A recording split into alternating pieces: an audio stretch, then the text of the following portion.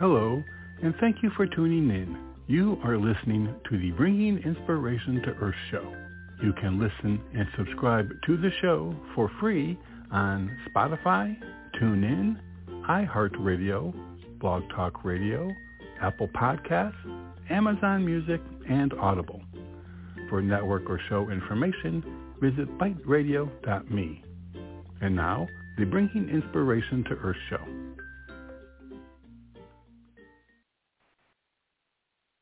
Hello, everyone, and thank you for joining us for this edition of the Bringing Inspiration to Earth show. Today, my special guest is Chris Rydell, and we'll be talking about his work and his new book, Blood Money, One Man's Bare-Knuckle Fight to Protect Taxpayers from Medical Fraud. Blood Money is the true legal thriller of a terrifying David versus Goliath fight against massive healthcare fraud by a brave whistleblower. It includes attempted murder, extortion, money laundering, fraudsters hiding money in the Cayman Islands, gold buried in a storage container in a CEO's backyard, an assistant attorney general sabotaging her state's case, and a corrupt governor torpedoing litigation by his own attorney general. From Silicon Valley to the Sunshine State, it's a showdown that reads like a Hollywood movie. Chris Rydell survives to share it all. His actions have resulted in a court verdict and settlements totaling more than $550 million and counting. Chris Rydell has spent the last 40 years in the healthcare industry and more recently as one of the leading healthcare fraud fighters.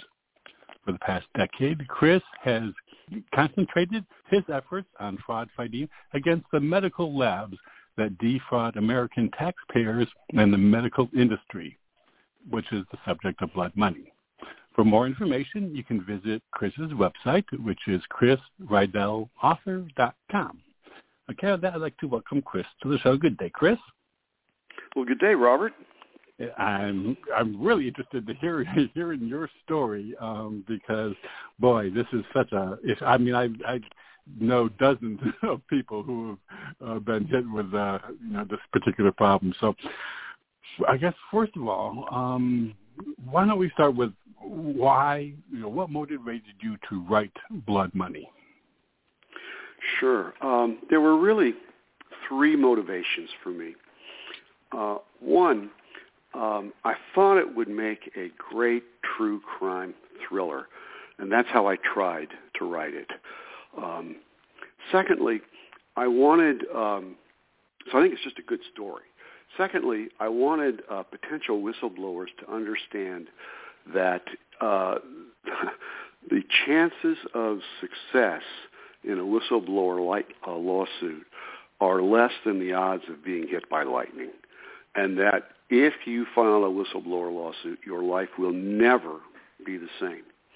The defending companies, when they find out who's behind the lawsuit, do everything they can to destroy whistleblowers, and many of them end up bankrupt, unemployable, and divorced. It's very, very sad. And we got to the point in the book, you can read that we were literally 2 weeks away from personal bankruptcy and losing our company. We would have been homeless but for the settlement. And the third reason was I wanted to make some suggestions. I made 9 for the Department of Justice that if they implemented them, they would be fighting fraud with tanks instead of water pistols. Last year, the Department of Justice collected less than 1% of the annual healthcare fraud projected by the Department of Justice. Wow. And so that's why I wrote the book. Wow. Yeah, that's just amazing. And later on, I kind of wanted to hear about some of those 9 suggestions to the DOJ.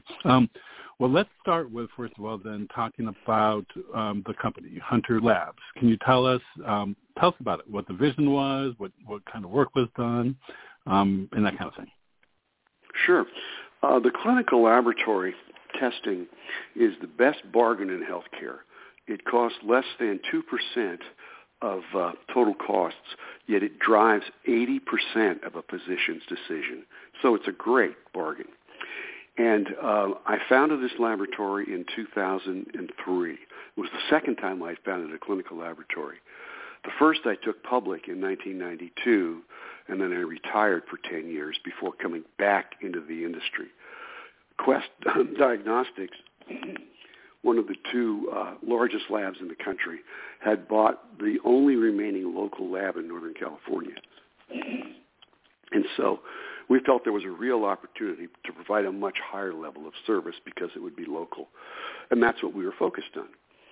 And so we built a beautiful lab with the most modern equipment that money can buy. We had 150 highly trained employees. And after about 2 years, our sales force came to me and said, Chris, doctors hate the services of Quest and LabCorp. They just hate them. They want to use us. But for a very small portion of the total physician business, the part that's billed directly to the doctor, which is generally about 10%, Quest is offering these very deep discounts. And unless we match them, we're not going to get their business. And so the business model of the two blood brothers, Quest and LabCorp, was to offer these often below-cost prices to the doctors, because doctors don't want to use more than one lab. It's too difficult to determine, okay, this patient's going to go here and this patient's going to go there. Yeah. And so they make their money on what's called the pull-through, which is the Medicare, the insurance, and the Medicaid business, which are at much higher rates. That's how they make their money. And so when I looked at these prices and determined that many of them were below cost, I decided I better call our regulatory counsel and inquire about if I were to try and compete with this same model, would I be violating any laws? And the answer was absolutely. First of all, these are considered kickbacks, both in federal and state law. And in addition, in California, where we operated at the time, the California Medicaid program for the indigent in California, by statute, it's entitled to the lowest charge that these laboratories charge any customer. And they were not passing those discounts on to the Medicaid program. They were often charging 20 to 40 times what they charged some of their most favored customers. In effect, they were stealing money from California taxpayers. And so, knowing this, I really had three decisions I could make. One was to, knowingly violate federal and state law and try and compete, and I was not going to do that. The second was to close the business, fire 150 employees, write off most of our net worth, and just walk away. And the third was to try to stop the fraud against taxpayers, the illegal business model, and then level the playing field for all laboratories, mostly smaller laboratories, to compete on the quality of services rather than the value of kickbacks. And that's what I chose to do. Wow. That's a daunting task. So tell us about how you went about it. I mean, you said you asked to see if it was legal or not, and so you chose this stop the fraud whistleblower path. Tell us about how that unfolded. I mean, did you go to the years? How did it?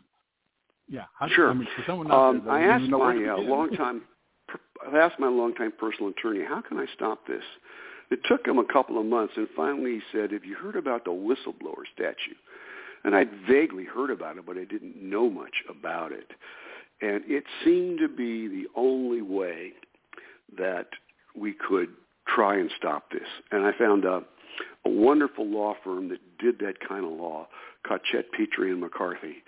And what you do when you become a whistleblower is you file a lawsuit on behalf of the government. In this case, it was on behalf of the state of California.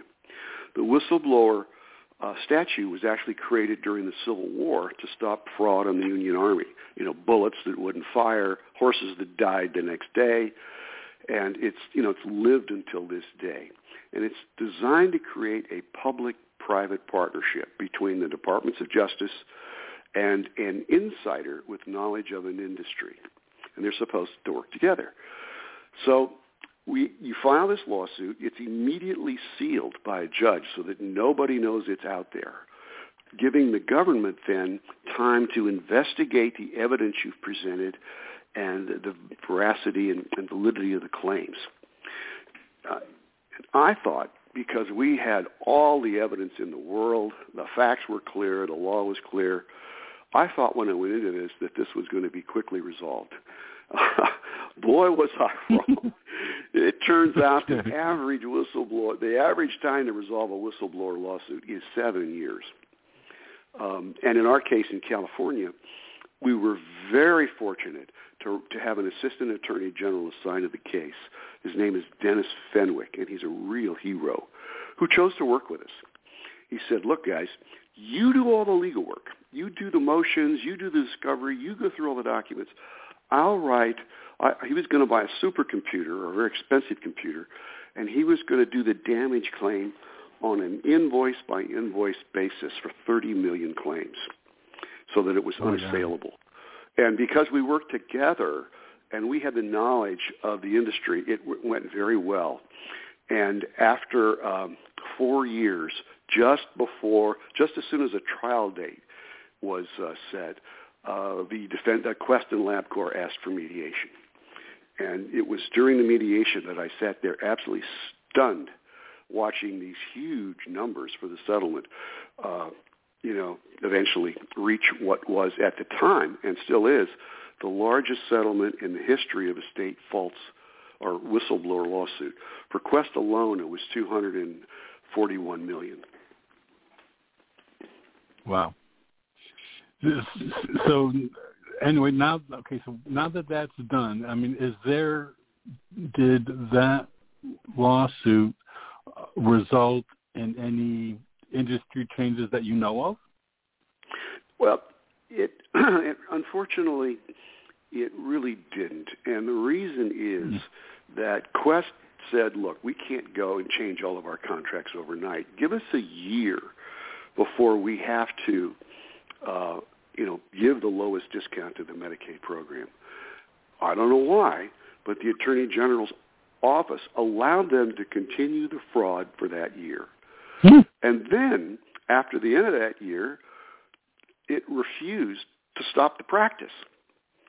It said, we're done, we've had enough. And eventually, Quest was successful in convincing the legislature to repeal the law and eliminate the lowest charge. Now, why the legislature would do that and cost taxpayers more money is beyond me. Absolutely beyond me. Wow.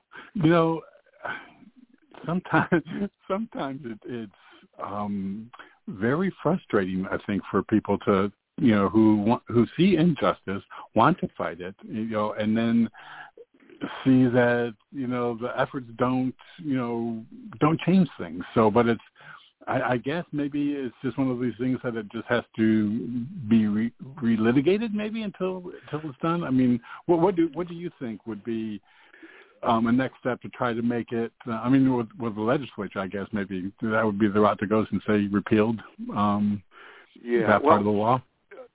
Fortunately, it turns out that at this point, the Attorney General in California, Dennis Fenwick, asked us to bring the same lawsuit in 7 other states that had the same law. So here we have the same defendants, the same facts, and the same law, and we thought, oh my gosh, this is going to be easy. Well, boy, that didn't turn out too well. So we ended up spending a lot of time doing the same thing in these other states, and that's where we ran into the most incredible things, like the governor of Florida, Rick Scott at the time, who's now chairman of the Republican Party, torpedoed his own attorney general's case. He wrote a mandate to the Department of Health Services ordering them to testify that they weren't aware of the law, they had never enforced the law, and it would be unfair to hold the defendants accountable. Can you believe that? Wow. The Attorney General's office was furious. Yeah, and then incredible. in Michigan, finally after 4 years, they decided they liked the lawsuit. They wanted to prosecute it with us, and it was unsealed then by the judge, who immediately set a routine motion hearing. And during the hearing, he set a trial date for 3 weeks away. I mean, that's almost unheard of. So the defendants immediately filed a summary judgment motion in which they're saying there's no facts here, there's no evidence, throw this thing out. It's just a waste of everybody's time. We had little concern for this because we had the evidence in spades. So we get to the courtroom, and the judge calls the case, and he says, "This is the oldest case on my docket. It's 5 years old. If the Attorney General's office takes this long and thinks this little of the case, that it takes 5 years to bring it to me, I'm not going to accept it. Case dismissed." Oh, that's insane. It wow. is totally insane. I know. And, I mean, in the book, there's story after story about you can't believe these things happened. But it's true. And I think the readers will really like these stories and end up outraged. And we haven't talked about the Federal Department of Justice yet, where I've spent the last several years.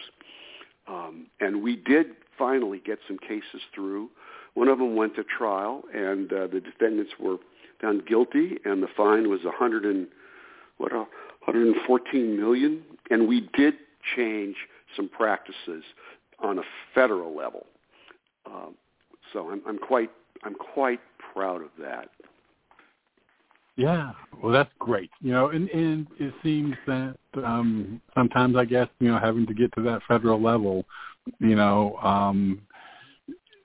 sometimes, bottom up, this doesn't work. Maybe sometimes it's top down that we have to kind of, in order to deal with, since it's, massive and in every state. I mean, it's one of those things that is just not, it's just an overwhelming kind of issue that needs to be addressed on a large scale.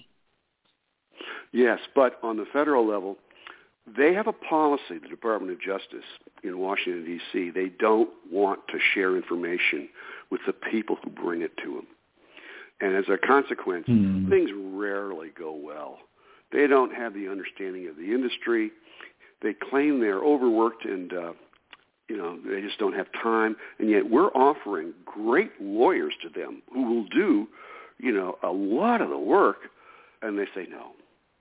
And so as a consequence, these things drag out for years. And DOJ, unfortunately, is more focused on, quote, affordable civil settlements than stopping fraud and punishing fraudsters. So it pays. And as long as fraud pays, it's not going to go away. No. Now that's terribly frustrating to me. Yeah, because, I mean, if there are no consequences, they can just weigh the fine or whatever it is that they're going to receive against, the amount of fraud. And then I'm sure that the amount of fraud just far outweighs anything that they could be fined. It does. The average settlement's probably 20 to 30 cents on the dollar stolen. So they're keeping 7 to 80% of their theft. I mean, who's going to stop fraud if you get to keep that kind of money and nobody loses their job or their bonus? It's just, Quest has had 10 fraud settlements and 1 criminal settlement. Nobody got fired. Nobody lost their job. They all got raises. Wow. So now, gosh, how do you continue to fight? I mean, where do you get that drive to keep it up when you see, some of the challenges that keep getting thrown up? It's just, I guess, a passion for me. I have this morality that says somebody needs to stand up when they know about a wrongdoing on taxpayers and try and do something. And I'm hopeful that, we're going to actually stop some fraud, and we have. So it's just what's within me. Yeah, that's, well, I mean, you have to have a passion for it. Otherwise, I would think that, just the beatdown and also the attacks. Now, for when these companies found out about your activities, how did they go about attacking you? I mean, what were some of the things that they did that kind of maybe even surprised you that they would do? Sure. Well, first let me tell you about a couple of other people who had worse things happen to them. One whistleblower found that this huge pharmaceutical company, who was manufacturing in Puerto Rico, she was the quality control manager, and she found that the company was ignoring quality control and shipping out injectable drugs that were unsafe. So she went to her boss, and her boss said, just forget about it, just be quiet, ta-da. And then they attempted to run her off a cliff, and they did run her off a cliff, and she almost died. That's the worst one I know of. Another one, a young family came home and found their family dog nailed to the front door and written in the dog's blood, "Stop." I mean, these big companies, they don't want their profits taken away. In my case, when Quest and LabCorp found out that my laboratory was the plaintiff, they went to a large insurance company, Blue Shield. Now, together, they received 70 to 80% of the payments for all outpatient laboratory testing in California. That's how big they were. And they said to Blue Shield, we will voluntarily cut our prices by 10% if you take Hunter Labs, my lab, out of network. And, of course, Blue Shield did. And if you lose a major insurance carrier like that, it's like a dagger to the heart. We just started bleeding out, and we couldn't possibly survive. And we kept funding it with everything we had until, we got to the settlement of the case. But we lost a lot of money, and we eventually lost our lab. We had to sell it because we just couldn't compete without that contract. Wow. So do you feel that, these companies who have majorities, do you think there should be like a forced breakup? It seems that, these mega companies, throw their weight around and they just do what they want, regardless of the law. So do you think maybe there should be some kind of federal intervention to maybe, break up the control that they have on issues, or is it simply, between Quest and LabCorp, that's competition enough in some mind? Well, we used to have a very vibrant laboratory industry with lots of smaller laboratories, and that's where the innovation comes from. Quest and LabCorp are not good at innovating things. We just buy a company that innovates something. But as the smaller companies go away, you're going to have less innovation and a less healthy industry. If the government would just stop the predatory practices and make them follow the law and punish them when they don't follow the law, I think that would bring back a better industry and allow smaller labs to compete. Yeah, that sounds like, because I think just we've seen in other industries, that the diversification, and competition, really does lead to innovation, and then if you have some people sitting back on their laurels that, they control, there's very little motivation for them to innovate. Well, there is motivation. They're just not good at it. Okay. Plus, I'll give you another horrible example. In the book, Early, there's a picture of a young woman, Deborah Weissakal, in Florida, and her two young daughters. LabCorp misdiagnosed a pap smear. Pap smears are intended to identify cervical cancer. And there's another picture 3 years later where she's on her deathbed with her two young daughters, and she died.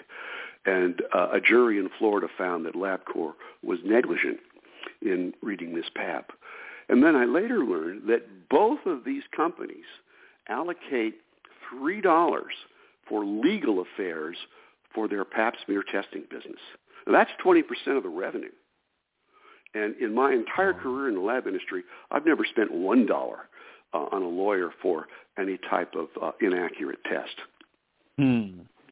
That, boy, when you hear those facts, it's just hard not to be outraged, and recognizing that, they're basically, kind of allowing in their business plan for death, they're far more concerned with the share price than anything else. And if they can cut a service or cut a cost by a penny a share, it's gone. Yeah. Wow, that's amazing. Now, I understand that in 2011 that you were named the Taxpayers Against Frauds Whistleblower of the Year. So tell us about that organization and that honor that you received. At the time, I didn't know what that organization was. And when I showed up to receive the award, I was stunned to see a room full of hundreds of attorneys, all dressed up in suits and ties in a very formal ballroom, and it was a really big deal. And I had not prepared any remarks, and they handed me the award. It was like, uh-oh, what am I going to say? And, I've come to respect that organization tremendously. These are the lawyers that are involved in the whistleblower lawsuits and also the whistleblowers themselves. And they really, really try and help people who are considering whistleblowing, who are doing it. And, of course, they lobby Congress, and it's a wonderful organization. And if anybody is thinking of, doing a whistleblower lawsuit, they can always contact Taxpayers Against Fraud in Washington, D.C., or they can contact me as well. Yeah, that's great. Because from the sound of it, if someone is going to choose the path of being a whistleblower, they really need to be prepared for things to take a long time, and for a lot of struggle. So they really need to be passionate, I would think, in order to take that path. The first thing they have to ask is, am I willing to take the risk to me and to my family? Now, in my book, I have a chapter on rules for whistleblowers, there are things they can do to protect themselves, and that's just must reading for anybody who's thinking about doing it. Okay, yeah, that's really great. Well, we're about halfway through the show already, so I want to take just a quick break, Chris, and then I do want to invite listeners, if you would like to call in and ask Chris any questions, you can call in at 619-789-4359, and for listeners in the chat room, if you have any questions, feel free to pose them there. And then when we come back from break, Chris, I want to talk about your view right now just of medical fraud in general in the industry, and kind of where we're at. Get a thermometer of where we're at. Okay. Great. Okay. Everyone, stay tuned. We'll be right back after this very brief break. Hello, this is Robert Sharp. I want to thank you for joining us, and I hope that you are enjoying today's show. Just a reminder that we have a wealth of information and resources available on our website, biteradio.me. There is a calendar of upcoming shows, along with an archive link that will give you access to more than 1,600 shows that we have had during the past 12 years. Also on the site is a link to the products and services we provide: books, nature photography, calendars, and 5x7 photo greeting cards. Our show is a free podcast on Blog Talk Radio, iHeartRadio, Spotify, Apple Podcasts, and TuneIn. And you can subscribe for free on any of those platforms by using the links on our website homepage. We are on social media platforms, Facebook, Twitter, and LinkedIn, etc. And we also have buttons to those platforms on the top of our homepage. Our website, biteradio.me, has much for you to explore and enjoy. I also very much appreciate you supporting our guests, and especially today's guest. And now, back to the show. Okay, everyone, thank you for staying with us. Again, today my special guest is Chris Rydell, and we are talking about his work and as well as his new book, Blood Money, One Man's Bare-Knuckle Fight to Protect Taxpayers from Medical Fraud. And again, you can find out more by visiting his website, which is chrisrydellauthor.com. Okay, Chris, we're back. So let's talk about fraud, the extent of fraud in general. Now, you were talking about your work in particular with labs and their activities. So can you tell us, just from your perspective, is that just like a canary in the coal mine, or is that just a piece of the puzzle that is so much more than that? Healthcare fraud is pervasive in all of the branches in it, medical devices, pharmaceuticals. In fact, one assistant U.S. Attorney General commented at a Taxpayers Against Fraud conference that Merck, one of the largest pharmaceutical firms in the world, is really organized crime masquerading as a drug company. That's how bad it is. And as I mentioned, 25% of all the dollars spent in healthcare are stolen. Now, just think, as you and me and your listeners, if you could reduce your healthcare costs 25%, how much money would that represent to you, and how important would it be?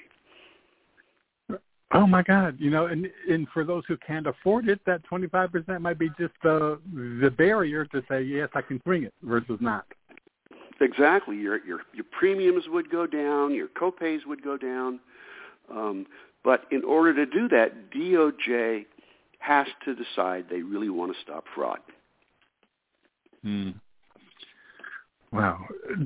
What? Boy, that's. I mean, and it's a really tough one because you would think that would be a no-brainer. that would. Yeah, I know. I certainly did. My gosh. So do you feel that it's maybe just the sheer power of those companies, both from a monetary standpoint, plus the services they provide? I mean, one of them goes down, you're kind of eliminating half of your resource availability. Well, that's certainly valid. They're both too big to jail and too big to fail.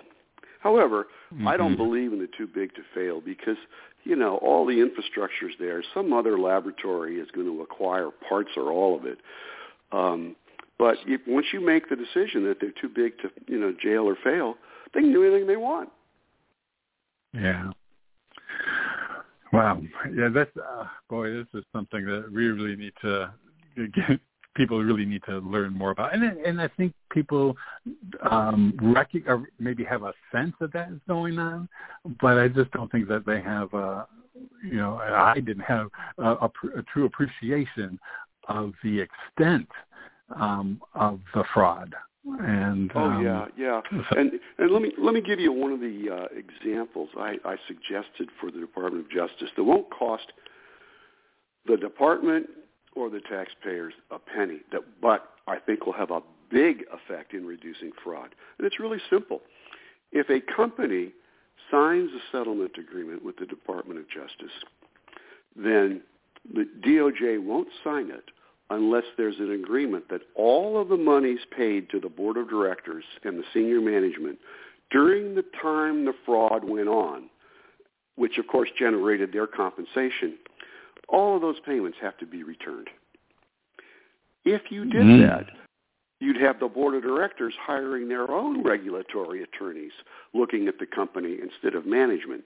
And the boards themselves would be very serious about making sure that everything was above board. Simple suggestion. And it'll have a big impact. Yeah, that makes sense. Now, was that one of the suggestions you gave to the DOJ that would help matters? Yeah. Another one is, as the statute was designed, work with the people and their attorneys who bring the lawsuit. It's free, very skilled labor. Let them do all the hard work. Yeah. At DOJ, you're still going to approve everything that goes on, but work with them. If they would just do that, it would have a huge impact. Yeah. Well, plus, those people are closer to the problem. So there's, you're more, like you mentioned, as far as knowledge of the activity of what's going on is exactly. important, in California, for example, we asked for all their fee schedules, and they were sent to us in some computer format that nobody could understand. And so when I saw it, I said, okay, here's a copy of what they are when they pass them out to doctors. Ask for these. Now, without me, they wouldn't have known to do that. Yeah. Yeah. So, you mentioned partners. You have two attorney partners, Neil and Justin. Tell us how your little group, I would say little, how your group came to be formed. Well, once my personal attorney told me that he should consider a whistleblower lawsuit, the very next day in the paper, there was an announcement of a pharmaceutical settlement where the Cachette firm, Neil's firm, was involved. And so I then went to that firm, and that's how I first met them. Wow, that's very fortuitous to have that happen right there. I'll say. Right there when you need. Well, and when things like that happen, to me, it just supports the idea of, this was a kind of a path that was put in front of you, and it was up to you to decide to walk down that path, but it was an option for you. And it looked like their forces were trying to make it easy for you to make that decision.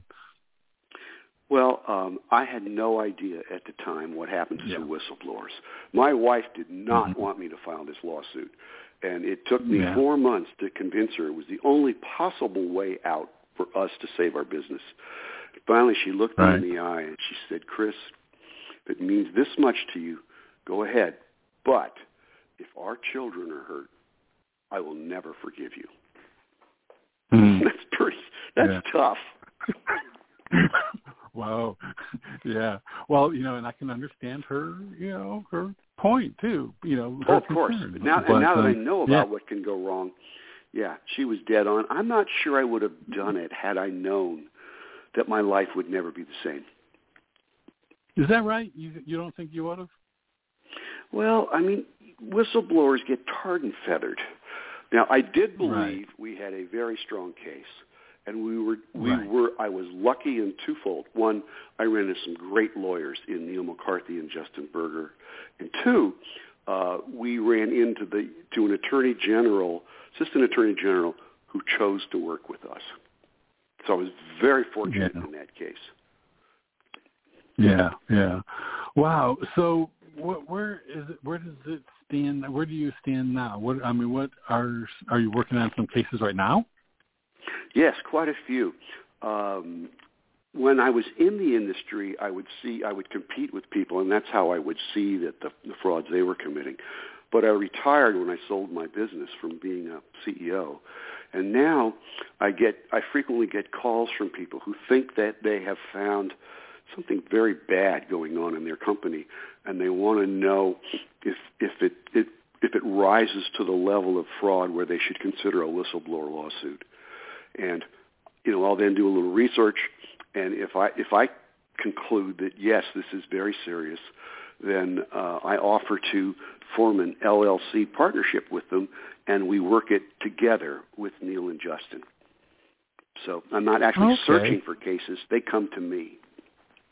Well, I would think that would be the case. Well, with having those records in California settlements, that would be a draw because it's obvious that it's important to have part of your team people who know what's involved. Because otherwise there could be so many ways that something like that can go wrong.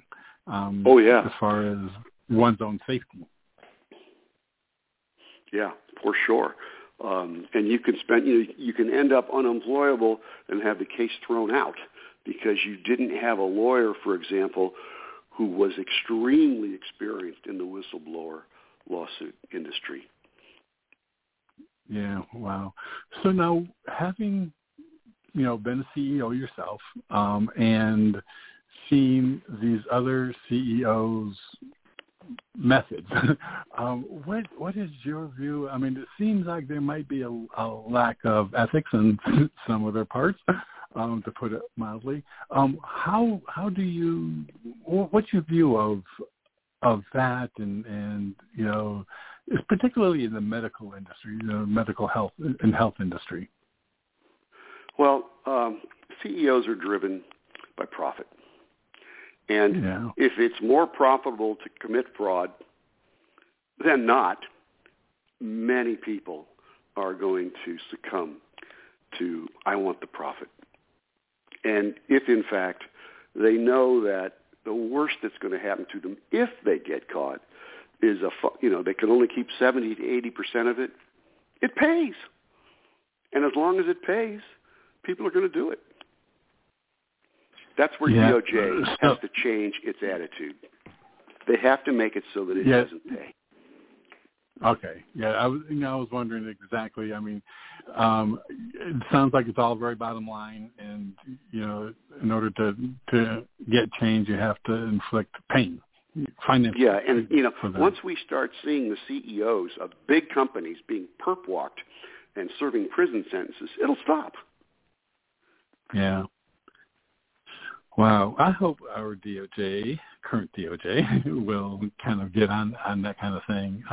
So now, do you feel that there's hope, for on the horizon for some changes, big scale changes? That's one of the reasons I wrote the book, and the only way it's going to happen is if Congress itself gets involved and reads the book and sees, oh my God, DOJ just isn't doing the job, and holds hearings, or someone in the administration. Now, fortunately, Neil McCarthy, my lawyer, is very close to Kamala Harris, but she's got her hands full right now. Yeah. I'm hoping that no doubt. When we resolve a few things in this country, Kamala will be very happy to sit down with Neil and go over this stuff. And she herself was the Attorney General when we had our settlement in California. Okay. So, again, and I think, that sounds like that's very encouraging, because you need someone's ear, someone who can make things happen or at least move things in the right direction, and I'm sure she is one that would be able to do that. Well, if you're vice president, you certainly can, but she's a little busy right now. And I would encourage your listeners to write their congressman and, say, hey, if DOJ is collecting 1% of fraud and no one's going to jail, come on, hold hearings, do something. And the champion within the Congress is Senator Chuck Grassley from Iowa. He is the most important person. Yes, he's the modern whistleblower advocate within the Congress. Oh, yeah. Oh, that's right. Yeah, I remember that. Okay. Yeah, and that's wonderful. And I'm glad that he does, support the program and the people involved in it. Now, we can get that moved over to the medical, because the cost of medical care is just so outrageous in this country, and I don't see it slowing down, it's just it's unsustainable the way that it's going. It is unsustainable, but if we stop fraud, we'd save a lot of money. Oh, absolutely. Yeah. And that's, I would think that would be the first step, is to stop the fraud and enforce the law, equally, whether you're a CEO or a whistleblower, but just enforce the law. One can hope. Yeah, I think so. So now, is your hope that people reading Blood Money will not only become aware of what the problem is, but also become active? My hope is that they will love the page turning, feel it's a page turner, and just love the book. And that, yes, when they see what's in there and they see the stories, they'll contact their congressional representatives and say, you got to do something about this. Yeah. I think it just something that really needs to be done. And I have to say, your title, Blood Money, it's an attention getter. It's which I'm sure that it was meant to do. But I mean, immediately. Well, they make their money off of blood. Yeah. Yeah, and that's real important. And I mean, it's important to know. But again, it's important to raise awareness. I think that's where we're lacking, is just that people are unaware. And I just wonder sometimes how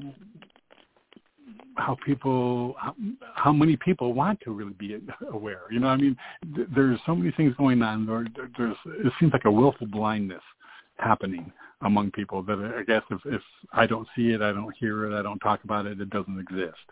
But that is certainly not the case. But those of us in the trenches in healthcare see it all the time. Yeah. Now, do you feel that with this COVID-19 pandemic that we've had, that it's been maybe a prime source of more fraud? I mean, my God! Anytime you throw out that kind of money, let me tell you about a lawsuit that was just brought. Blue Cross Blue Shield in Kansas City sued a laboratory there. The COVID test costs about $15 to run. This company was charging, on average, $825 to the insurance company for every COVID test. That's 10 times the Medicare rate. I mean, it boggles the mind. And how can one... I mean, is this the case where that people or doctors have to use that particular lab, or is it no? Doctors and patients can go to any lab they choose. Okay.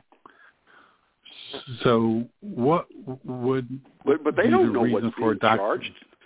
This is being charged to the insurance company. Unless you look at your explanation of benefits carefully, you have no idea this is going on. So the doctor wouldn't know unless, like, for example, a patient brought it to his attention that this particular lab charged that amount of money for the work that was done.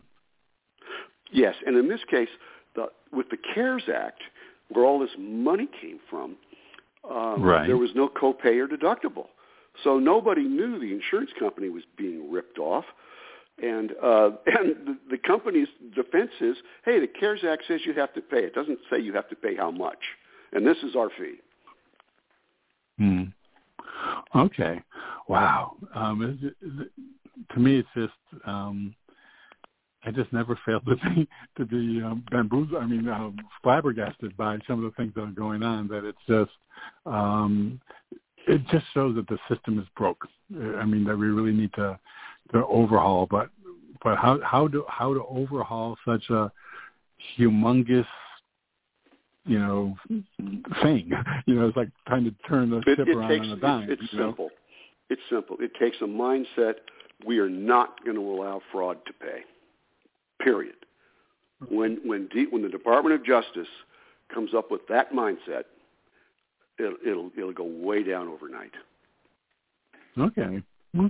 Well, that's important. Calling for those of the listeners here in the U.S. to get on and contact their congresspeople to get that taken care of. So, my goodness. So, is there another book in your future, Chris? I'm thinking about it, but it's a lot of work. I really enjoyed writing this one, but I think I'll take a little break for a while. Yeah, I'm sure that live a little bit of life before you write about it. Whatever you're going to do. Yeah, for sure. Well, any final words you might want to give to our listeners that maybe we didn't cover that you think is important for them to know? Sure. First of all, I hope you all enjoy the book. And secondly, if any of you want to reach me, you can reach me at my website, chrisrydell.author@gmail.com. And in particular, if anybody thinks they know of a fraud and would like to do something about it or just alert someone, contact me. I'll be happy to go over it with you. Oh, that's great to know. That's a wonderful resource, and I'll be sure to let everyone know. When people come to me with ideas, I'll certainly direct them your way. Well, Chris, I really want to thank you for your time today. I mean, this is such an important issue, and I think it's going to take, books like yours, to raise that awareness and for people to get motivated. And I hope we do. Thank you, Robert. I appreciate the support. You're very welcome.